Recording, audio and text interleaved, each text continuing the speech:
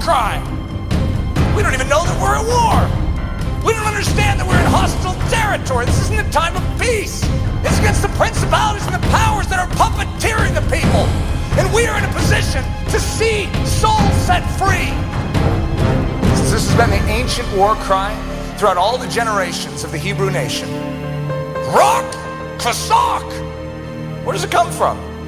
Kasak, this is the Hebrew, the rock-like oomph of the spiritually zealous heart, the game face of a mighty man, tenacity of soul, the gritting of the teeth of the spirit-inspired warrior, and the baring of those teeth to the enemy. Kasak is possessing a resolute and growling resolve for the glory of God, a flush of spiritual fervor, a tensing of all a soldier's muscles.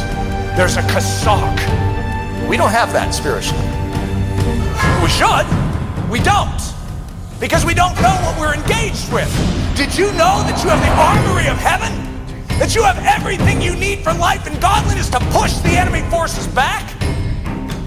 And so when you hear Kasak, your knuckles spiritually should immediately turn white, and you should find yourself gritting your spiritual teeth with a belligerence against the enemy. He goes down.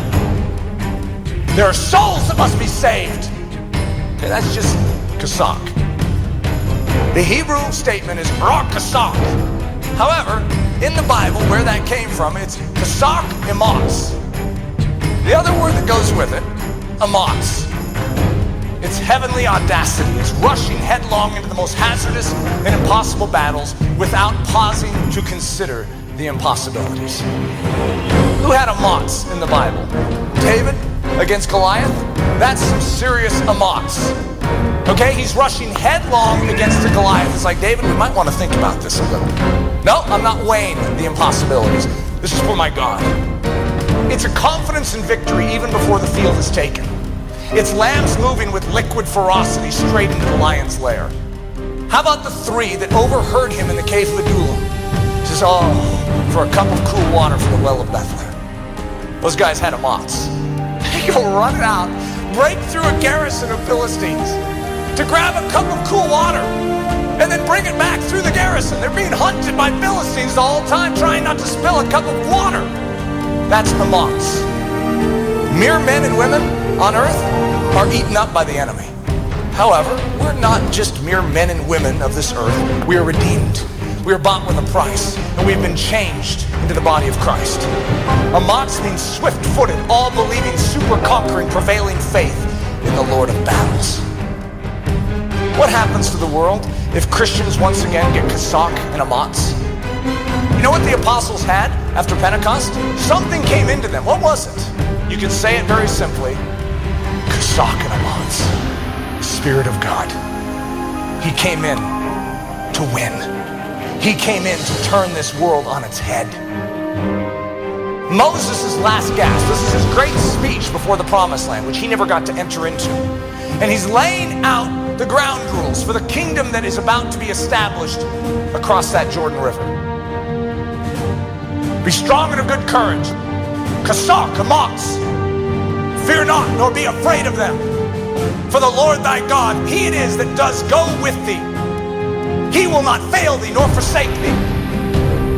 And Moses called unto Joshua and said unto him in the sight of all Israel, Kasak, Emas. Be strong and of good courage. For thou must go with this people unto the land which the Lord has sworn unto their fathers to give them, and thou shalt cause them to inherit it. Well, what's happening there? The men and women of God are coming to take what was purchased, the promise. You were surrounded by 31 hostile empires. You know, that's what they were headed into. 31 empires on the other side of that Jordan River. 31. This is where we are at as the Church of Jesus Christ, yet we are there without a war cry. Let's understand that we are out to win for the glory of Jesus Christ. And even if we die, we win. Doesn't matter what happens to our bodies. We obey, God wins. Now suddenly we're crossing. Joshua is the same name for Jesus in the New Testament, by the way. Yeshua. This is the Savior, the man of salvation, who has come in to bring us into the inheritance. Be strong and of good courage. For unto this people shalt thou divide for an inheritance the land which I swore unto their fathers to give them. Have I not commanded thee? Be strong and of good courage. Rock Kasok. Be not afraid, neither be thou dismayed. For the Lord thy God is with thee, whithersoever thou goest. Rock Kasok, Israel. Rock Kasok, men and women of God Almighty. All the powers of earth and hell that come against your soul, and all the powers of earth and hell that are puppeteering the lost masses, you hit them square in the teeth. And you show love to this world. To anyone who would spit in your face, you serve them and you love them in return and say, Father, forgive them, they know not what they do.